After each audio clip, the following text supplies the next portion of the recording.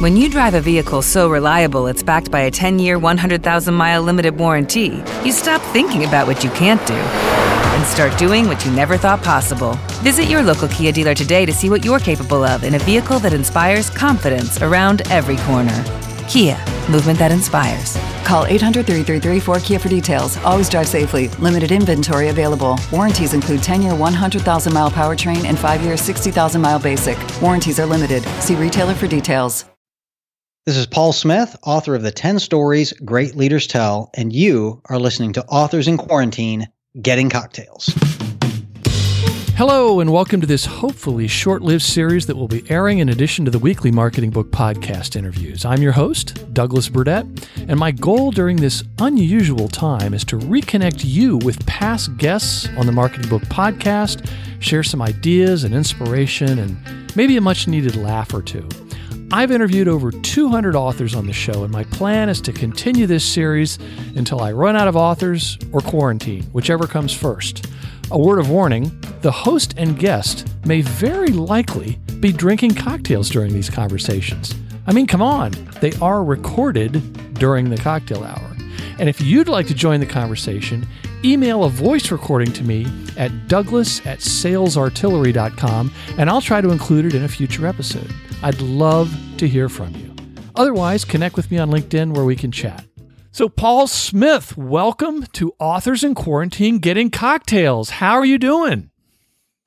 I'm just fine, and I think I'm a drink ahead of you. I'm into my second glass of wine now. Well, how about you? That will not stand, good sir. I will not tolerate such a thing. And now, catch up. Yes. Oh, here we go. Oh, don't worry. Now you are in the Cincinnati area, right? That's where you're usually from, and hopefully that's where you are now. Well, that's where I have been for quite a while. I'm not originally from the Cincinnati area, but I spent 20 years at the Procter & Gamble company, and they're headquartered here. So all roads lead to the mothership, as you know. Right. Now you're originally from Arkansas. Is that right? That's right. Good memory. The state of Arkansas. I am. There you go. So I've only interviewed 2 authors who were from Arkansas, and only one of them was actually there. So not, Wow. I consider you someone who's been sort of banished from there. I thought I was the only one. Right. Well, I guess the Clintons, they moved to New York or that's true. Something like that. That was some hyperbole on my part, but yes, I'm happy to be in that small club. Yeah. And you're there with your sons and your wife, I believe?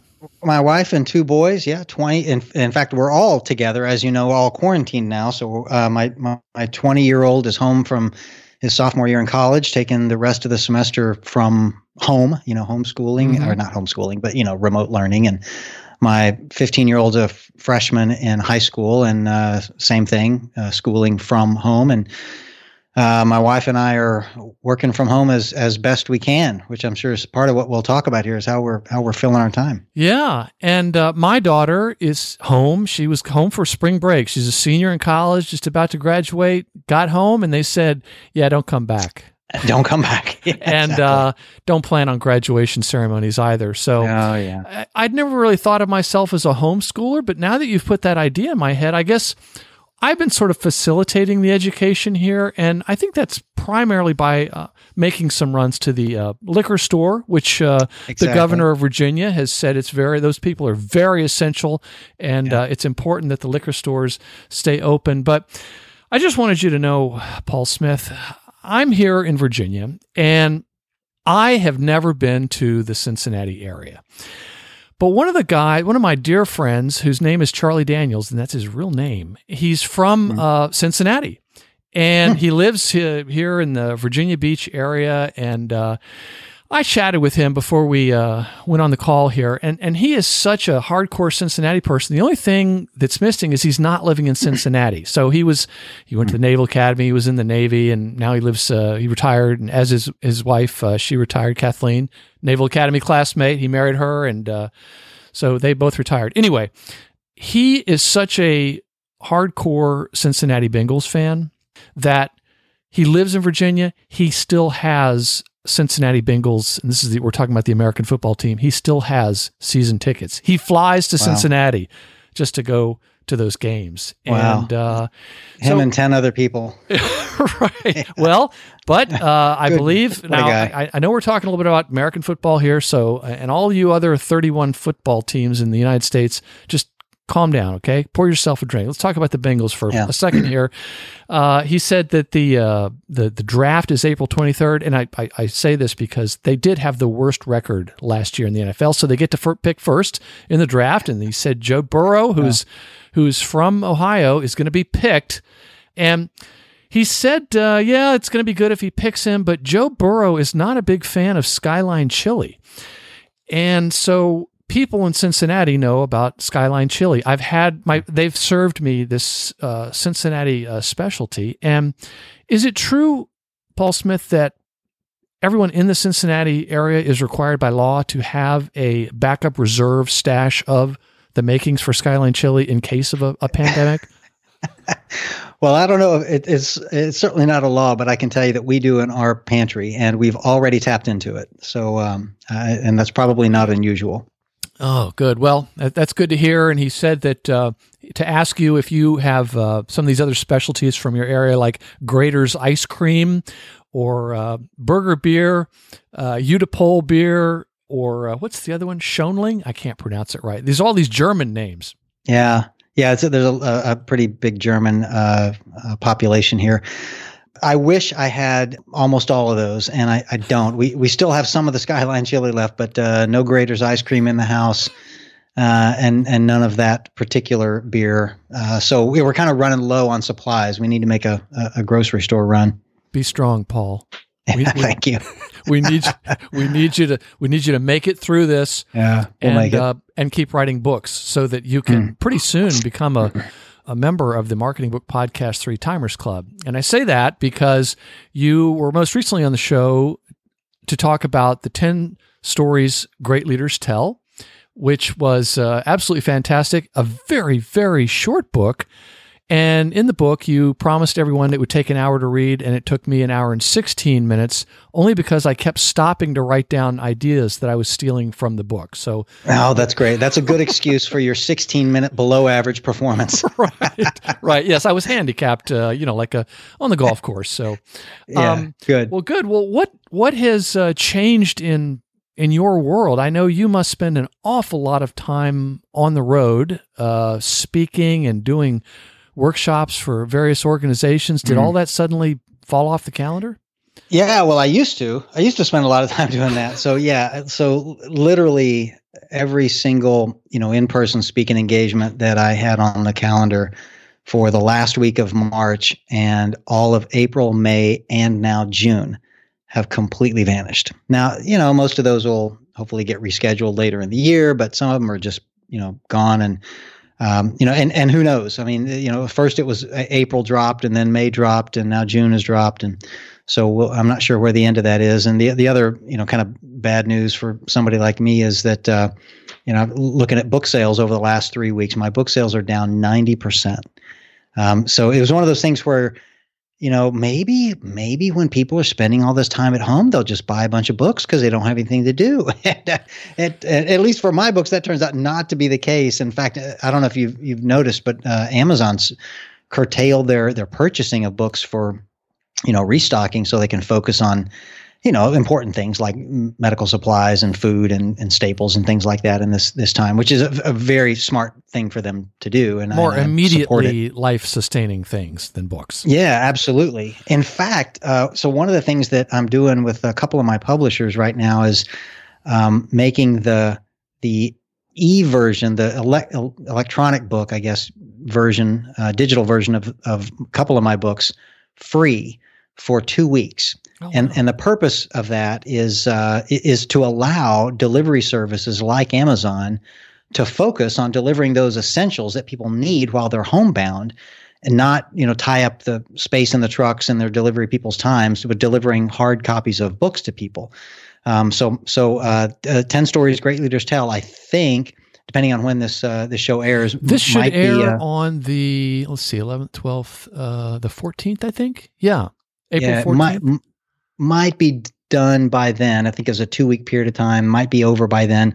But by that time, the 4 Days with Kenny Tedford, my newest book, will be, which is a different publisher, but I've talked them into it as well, will be free, the e-version of it, for 2 weeks, starting, I think, about the Monday before this podcast comes out. Oh, okay. And the same purpose. I mean, we're trying to, this is what I can do to help is not have, tying up, trucks with my books, and giving people, something free that they can spend their time on.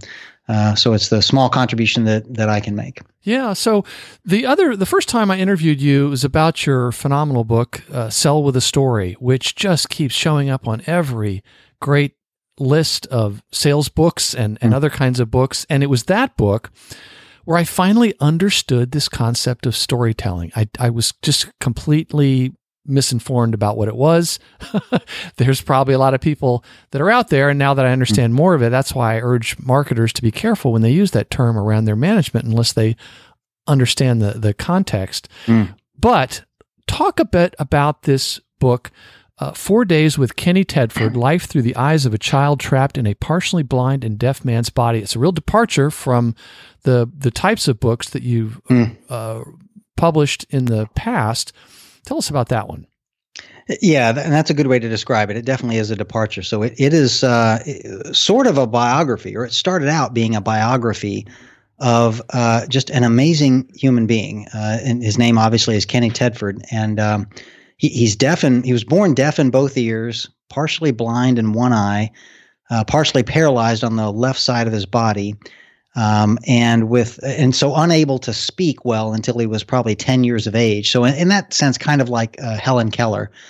But he was also born with a fairly significant learning disability. In fact, today, so he's 66 years old today, but if you give him an intelligence test, a cognitive test, he tests out at about the 3rd or 4th grade level. So 10 or 11 years of age, mentally. So in that sense, he's kind of like Forrest Gump.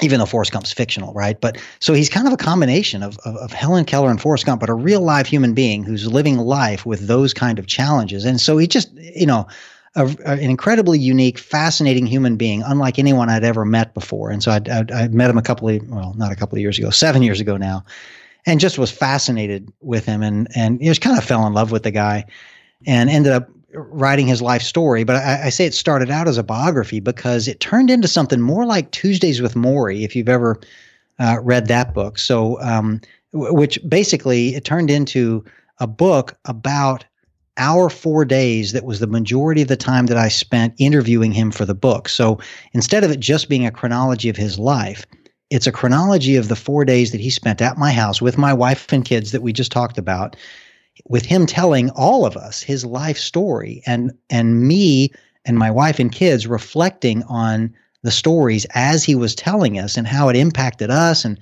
how it made us think about our own lives and our own privilege that we have that he didn't enjoy. And it made me think about, the kind of husband and father that I've been and maybe how I could do that better, and even actually how I could be a better business person. So you'll actually see a dozen or so places throughout the book where I learned just these amazing lessons from him that I could apply to my work life as well, which I didn't expect to see that. So it ended up being more than just a biography of his life, but a reflection on his life from the part of me and my wife and kids.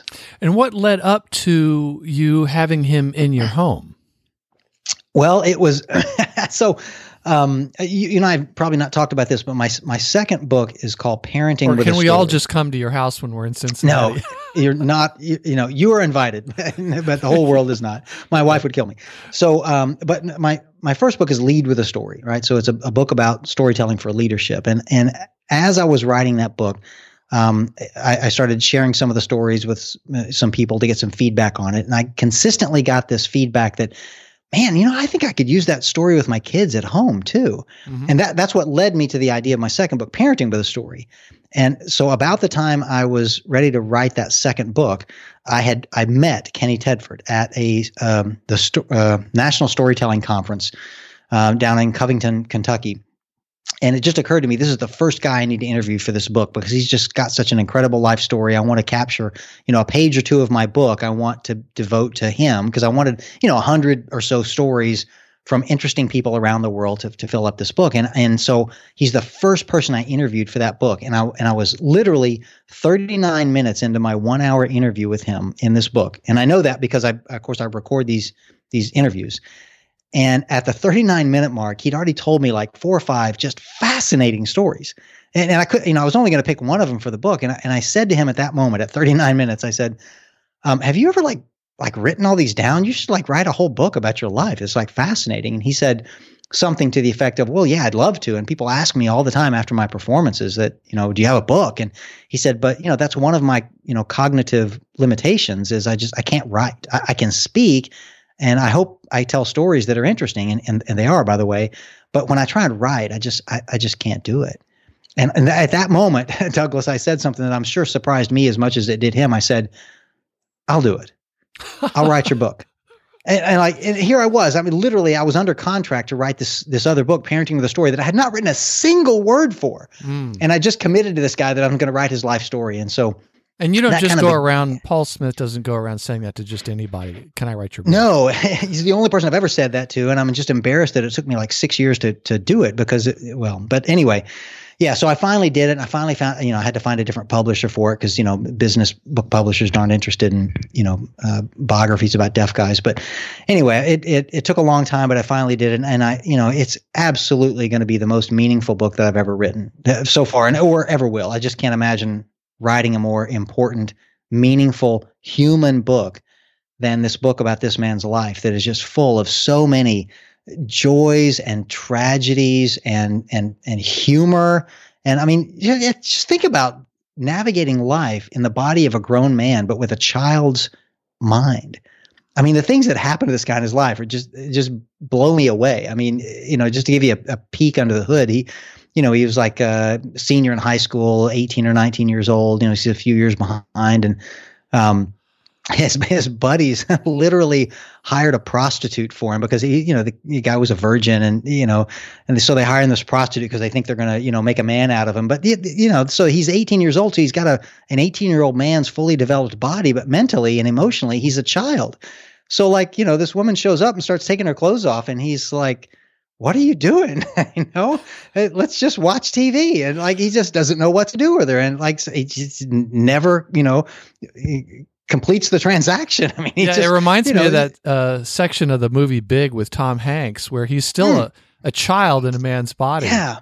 Oh my God, that's the perfect analogy. That's exactly what happened, So, but it was real. It wasn't just a movie. So those kind of things just happen throughout his life, and they're just humorous and amazing and touching and heartwarming and tragic all at the same time. That sounds like the movie I want to see. Yeah, I don't know that your other books will be turned into movies, but that would be such an interesting story idea. I guess I should be careful using the word story around Paul Smith because, yes, you should. Different, remind folks, well, let's pretend it's the first time I read your book. Okay. And I did not understand what storytelling was. And it is not making something up. It's not lying. It's actually somewhat scientific and related to the way the brain processes information. Can you remind listeners what that means, the storytelling? Yeah. So if you were to ask grown-ups, especially in the business world, what a story or storytelling is, they'll give you all kinds of different definitions. Our marketing plan tells a great story, and our brand logo tells a great story, all kinds of stuff like that. But ask a 10-year-old what a story is. And they will know what a story is. They'll tell you, oh, well, that's when you tell somebody about something that happened to someone. Okay. And that's it. That's the right answer. It's when you tell somebody about something that happened to someone. So in grown-up language, that means a narrative about something that happened to someone, right? So it's a narrative about something interesting that happened in someone's life. It's not the 5 points of your sales pitch. It's not the 3 reasons why you should buy what I'm selling. It's not the the two main takeaways I want you to take away from my speech or my memo. That's a message track. Those are talking points. Those are bullet points of your presentation. And you need all of those things. But a story is literally a narrative about a time and a place where something interesting happened to somebody that other people can learn a worthy lesson from. And so that's what a story is. And so what the storytelling I teach is how to find those real things that happen to real people that are so amazing and compelling that they will help other people, convince other people to go think or feel or do whatever it is that you need them to think, feel, or do, which, by the way, is basically leadership or marketing or sales. They're all essentially the same thing. They're convincing people to do what it is that they need to do. Mm-hmm. And one of the many things I remember from the book is that one of the worst things you can do is say, "Let me tell you a story." Oh my God, yes. Don't say that. Yeah. What do you do when somebody says something like that around the office? If they say, "Let me tell you a story"? Yeah. Well, I don't know. I think maybe it's not going to be relevant, or they're going to be making a bunch of BS up, or right. I need to be on guard. Right. Your eyes roll into the back of your head. Yeah. And you go, "Oh my God. Like, just tell me what you want me to know." Like the analogy I use is that telling a grown-up that you're about to tell them a story is like telling a 5-year-old kid it's time to stop playing and come in and take a bath, right? In both cases, neither of them want to do it. But once they're in it, they love it and they don't want to get out, right? The 5-year-old doesn't want to get out of the bath once they're in it because it's fun, but they don't want to stop playing to come in and take a bath. It's the same with an adult with a story. If you tell them, "Let me tell you a story," if they're at work, they're like, "You just tell me what you need me to do. I'm busy. I got a lot of things to do." Right. Don't waste my time. Yeah, exactly. But once you start telling them a fascinating story, they don't want you to stop because it's a fascinating story. So just don't ruin your story by announcing that you're going to tell a story. It's the easiest way to kill a story right off the bat. Right. So instead, I've tried to say things like, "Well, Larry, what you're describing reminds me of something that came up, very similar situation once before." And then hopefully I'm doing that. That better. was good. That was good. So yeah, that's the hook. What would be, well, it's also relevant to what they're about to hear, but their body language changes and it's like their drawbridge goes down and they're listening. Yes. And they see themselves in that story. So can you give an example of like a story a marketer could use, or a story that salespeople could be using? There's so many of them, but even from the book, The 10 Stories Great Leaders Tell, you had marketing and sales of those 10. Yeah. And even some of the others were relevant to what marketers and like the founder story or some of these other things.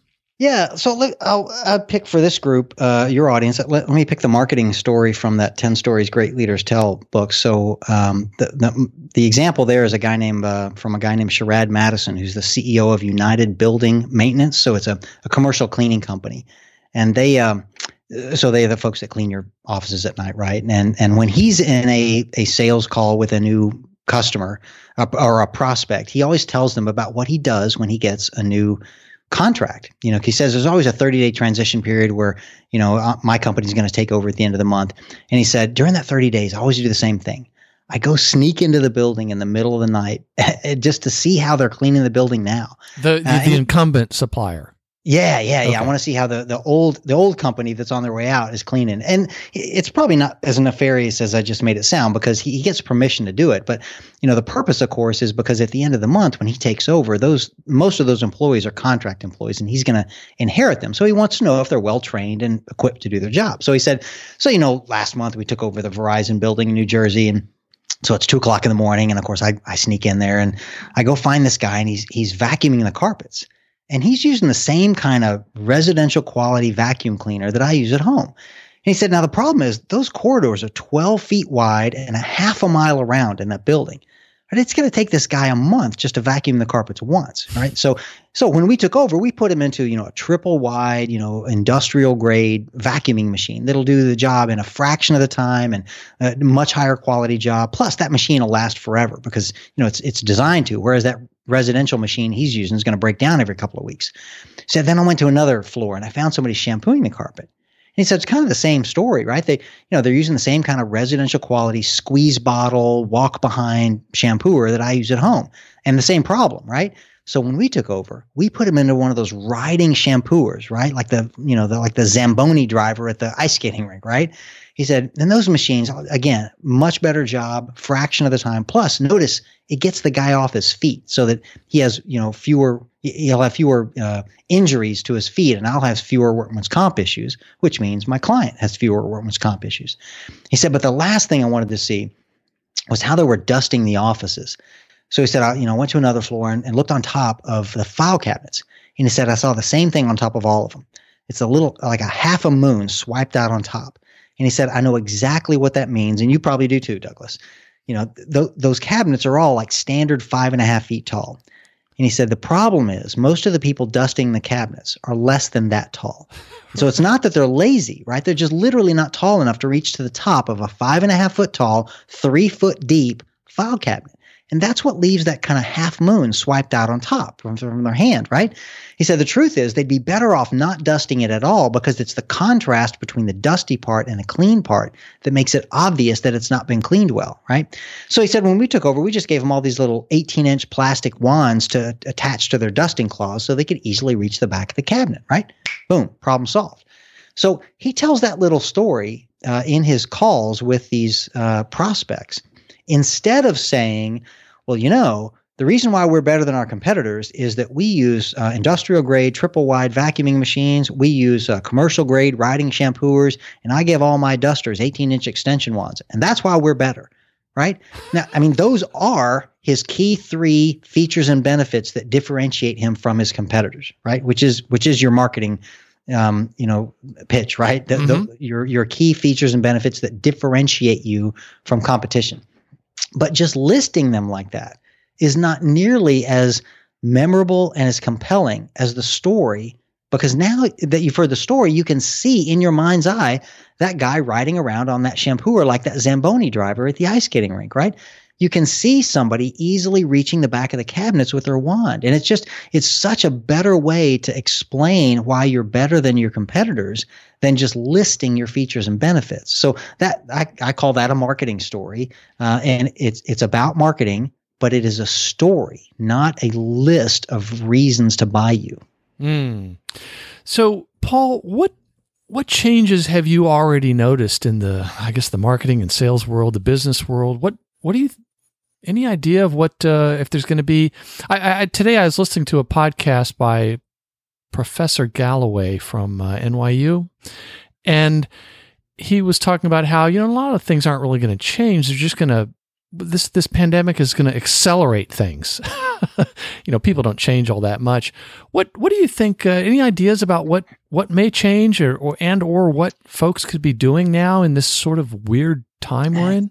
Yeah. So, I think the best thing I could do to answer that question is tell you what I'm doing. I don't know that I have a whole lot of wisdom for other industries other than mine. But so for me, I think I already mentioned, right, all my speaking engagements have been canceled. Book sales are down.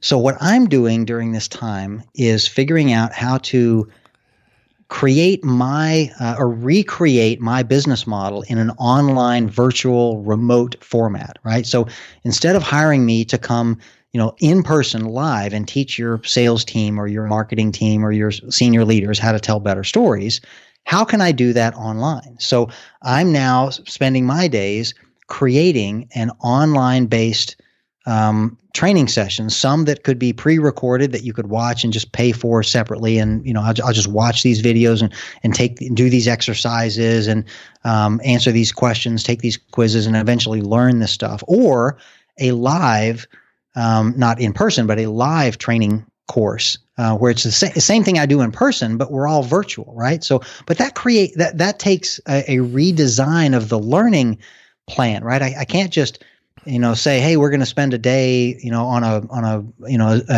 Skype call. Like nobody wants to stare at a computer screen for a day, right? So it requires rebuilding the training course designed for a virtual delivery. So now it's got to be broken up into 90-minute segments spread out over several days and with homework in between. And so anyway, for me, I've got to redesign what I offer for today's world. And I would imagine most people need to be doing the same with their businesses, designing it as best they can to be delivered under quarantine, right? Right. So we don't really know how long it's going to last, but it almost doesn't matter because this is something that you could still offer in maybe updated form 5 years from now.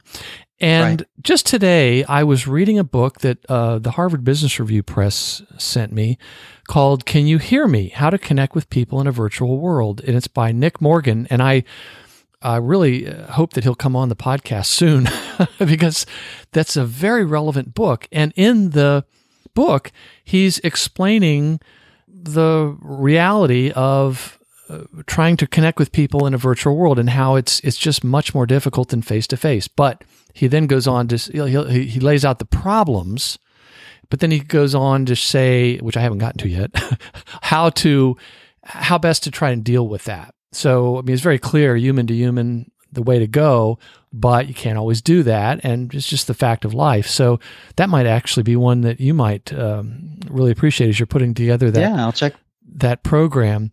So I had an idea, and Paul Smith, you don't know this, but those things rarely happen for me. And so here's the story. Okay. You know, people are trying to figure out what to do, and I've been hearing from listeners, and some of them have gotten laid off, and some of them are students saying, you know, they're just talking to me saying, they just stopped everything. I was just about to graduate with an MBA and all this sort of things. And they're saying, you know, or people who just graduated from college and they're asking, you know, they're just, you know, they want to talk. We all want to connect. And I love being able to chat with folks. And so one thing I've been suggesting that people do is, for those marketers anyway, actually for the salespeople too, HubSpot, and we're a HubSpot customer and they're very popular software. They have this phenomenal free academy called HubSpot Academy, and they have all these great certifications, which are updated pretty much every year, because so much of the subject matter changes. You know, all these aspects of social media or SEO or sales, you know, all these different types of things. And so I've even gone back and updated a couple of my certifications that I needed. And the cool thing is they put them onto you then have the option of putting them on your LinkedIn profile, which recruiters somehow find, and they think, wow, this person's showing a lot of initiative, and they are, you know, they're demonstrating that they are capable of teaching themselves things, which is real important these days because everything's changing so quickly. So I had this other idea, and it had to do with Paul Smith's Sell with a Story. Okay. Now I know that's not the last book he wrote, but I can't stop talking about it because it kind of had a transformative effect on my business understanding. And in the book, you explain all the science behind why this storytelling works. And you then go on, and even at the very end, I recall is it 25 stories that every salesperson should have? And it doesn't mean ones that you make up. This is the framework, but you need to fill in what your actual story is, and here's how you do it. Yeah. And what I would suggest is for salespeople and especially marketers, get a hold of that book and start working. Don't try and do all 25. That's another thing I learned from your last book. Right. Don't try and do all of them at once. Figure out the first 5 that would be most helpful right now. Yes. And start working on that. So I hope you agree. Yes. Talk about what folks could be doing. Yeah, so the 25 types of sales stories that I cover in that book, most people don't need all 25. Those are the 25 most useful types of sales stories that I found while I was doing the couple of years worth of research that went into that book, interviewing, you know, dozens of salespeople around the world and dozens and dozens of procurement managers, right? Professional buyers, right? That's really who I wanted to talk to, because who better to tell you what sales stories work and which ones don't than the buyers who get to make those decisions. So my guess is most salespeople, as they read through that book and look at the 25 different types of stories, that there's going to be like 10 to 12 of them that, yeah, I've got to have those 10 to 12. But your 10 to 12 may be different than my 10 to 12 out of those 25. Now, there's some people that may want all 25, but it's not just going to be 2 or 3 that you need. There at least half of these 25 everybody's going to need, but your half may be different than my half.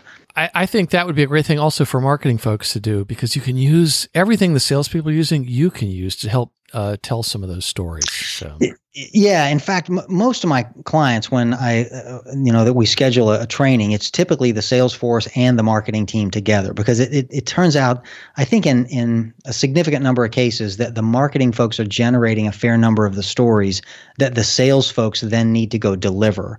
Right. So those teams need to be on the same page. So many of these stories are very clearly marketing type stories that are being delivered by salespeople.